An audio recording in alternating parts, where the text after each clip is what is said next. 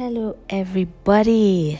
Welcome to another episode of our podcast, Lovers Tunes. So it is 6 p.m. here in Lagos, and the sun is setting. Everywhere is calm. You can hear the sound of crying babies. It's a good day to record a podcast. So today's topic is the hard guy. Hard guy. You know, people say, "Oh, I don't want they do hard guy. I don't want to be hard guy. Hard guy, no, they pay." And you're like, "Oh, why are you getting tired of being the hard guy? I thought you did not have emotions." But yeah, what would cause someone to be so hard in relationship, to be so cold?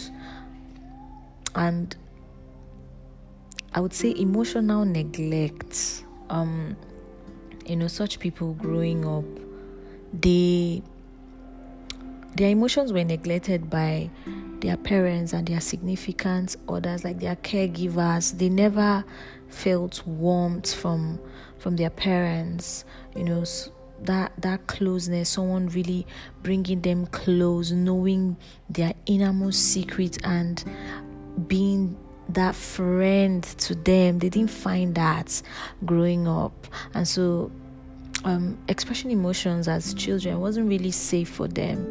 So even when their parents don't turn up for things that parents should turn up for, maybe a class presentation, a prize giving day, maybe a birthday or something, they've learned to ignore that part of themselves. And so if that is you, or you are dating somebody like that, sit back. We're going to unpack this and we are going to create transformation together. So relax. This is a very, very safe place for you. Let's talk about this. So how is this person typically? How are they in relationships? Now, this is for you to profile yourself. You're often very cold. Your partner likes to be adventurous with endearments, maybe calling you baby, darling, all these things. It's not really your forte. You're not really good with it. Sometimes you just feel very awkward when your partner uses endearments. And so sometimes when they use endearments on you, you don't even respond back, and then the person is upset. And you're wondering why they're upset. You're like, why would endearments make you upset? Another thing about you is that you are very distant. When something is going on with you, when you are dealing with something, you often take time away from your relationship. Which is weird. Other people will not understand, but you usually take time to decompress. You need time to rationalize what is going on, create solutions for yourself. And so sometimes your partners don't even get to know what is really going on with you, because you take time and you are very independent with the way that you deal with your problems and your emotions. You don't like to depend on other people because you feel like everybody is a grown-up, everybody should deal with their shit. You've never depended on anybody, so nobody should depend on you. So you are very, very, very independent. In fact, hyper independent. You're one of those people that when somebody's trying to offer to help you, you're just like, please don't do that. And you are really serious. Don't do that. Don't help me. You're also very rational, as I said before.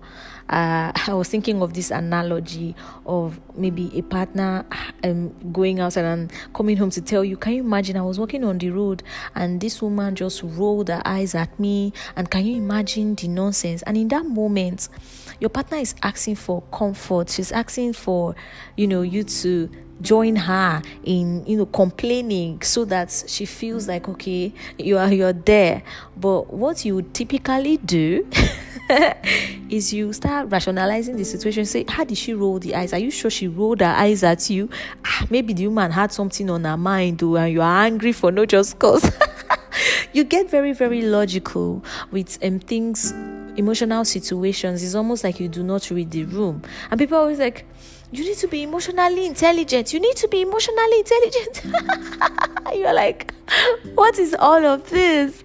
What is all of this? You think you cannot change. And I'm here to tell you, I see you.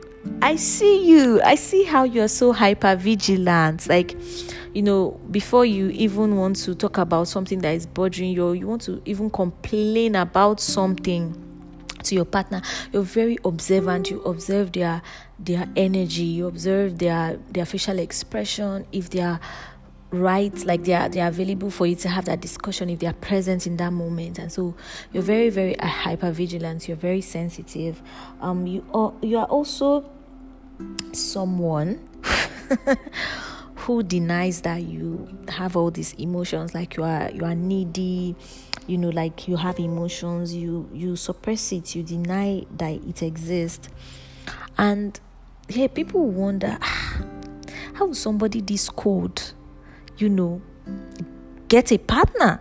Even your partner will say, sorry, like you've changed. This is not how you were when you were trying to chase me. You were calling me every day, you were texting me every day. Now you barely pick your calls. In fact, you'd say I should chat you only. So everybody is really confused as to, do you really want a relationship, or you're just using people? And you're they've even called you narcissist before. I'm sorry about that. Why am I laughing? Oh, sorry. So now the thing is, what is good. Like, what is good for you, and you subconsciously seek that out in people. So you look for people that are very open, people that you can easily read, you can easily trust. Not somebody who has double life that they'll tell you they are here, they are there tomorrow. Like, you like when somebody is very open. They can easily even tell you their problems, even if you don't like to tell your problems, and some of them end up oversharing to get you to talk about your problems. But what I'm really saying is, you like openness. You go for people that are open. You also go for people that admire you and they tell you about it. Or motor show, see you are handsome, you're a fine man, or you're a beautiful woman. You like when you see someone very, very, like, not overdoing it, because you are very good with smelling bullshit. But when someone really truly admires you, when someone acknowledges that, they acknowledge you, they acknowledge what you have achieved, what you possess, that also attracts you. You're also attracted to a person who is vulnerable. It's crazy, because you don't like vulnerability, but it attracts you. Like someone who is just vulnerable with their feelings, vulnerable with their needs, someone you can even show up for when they have like problems around, that you can solve in a very practical way. So you like people that are very vulnerable, and you attract good people. But the problem here is they are not satisfied in the relationship. Now, I'm done laughing. Let's get serious. If you really, really check it, your partner is not really happy. People have left you, even people that shouldn't leave you, they've left you, and you're wondering, why is this happening, and how can I make people stay in my life? Because we need connection, we need love, we need that bond. You want somebody that is your person, your personal person. And the problem is, even though you say you want love when you are alone and you are lonely, when you get into a relationship, you are very busy, you are very unavailable. And so why is this happening, and what can be done? And the first thing that I would advise you to do is to really sit with yourself and to get in touch with your emotions. And so, for example, you were waiting for somebody to turn up for a meeting and the person does not turn up on time, and you are angry in that moment, right? Now, what maybe you would normally do is you would probably try to ask the person, okay, when are you available? And then you reschedule a time where you know this person is not going to get on your nerves. Why don't you admit that you are angry and try to communicate that to the person, to be like, what made you late? I waited for you and I did not like it. So I want you to touch base with your emotions once in a while. When you feel an emotion strongly, sit with it. Don't ignore it. Don't suppress it. Sit with it, and don't just sit with it, communicate it. If someone is involved, right? If someone is involved with causing or behaving in a certain way that triggered that emotion, communicate it with the person. And I know it's very hard, so I would advise that you do it little by little, right? Break it into very little steps. Now, this is homework for you. This is homework for you. When you just, as you're going through the week, do it weekly. Maybe in a week, just pick two days or 2 times or 2 situations where you would communicate how you feel about something. Maybe a meal you did not like, and you can tell the person, no, I want to eat something else. Or maybe you expected somebody to check on you when you were sick, and the person did not actually communicate to that person that I did not like that you didn't show up for me. So that's my assignment to you. That's my assignment to you. I hope that you do this. For the last people, I give them a challenge. For you, I would just say break this goal of trying to know yourself emotionally into little steps, because the truth is, who you portray yourself to be to your partner is really how you are to yourself. And you may say, oh no, like I take care of myself, I have all these activities, I have all these hobbies, I do things that make me feel good. Yes, you are an expert in that kind of thing. In fact, you go to the gym very often, you are very involved in your work, you like to even hang out with your friends. But when it comes to things that draw up emotions, strong emotions from you, you run away. But you know that deep down you want your person.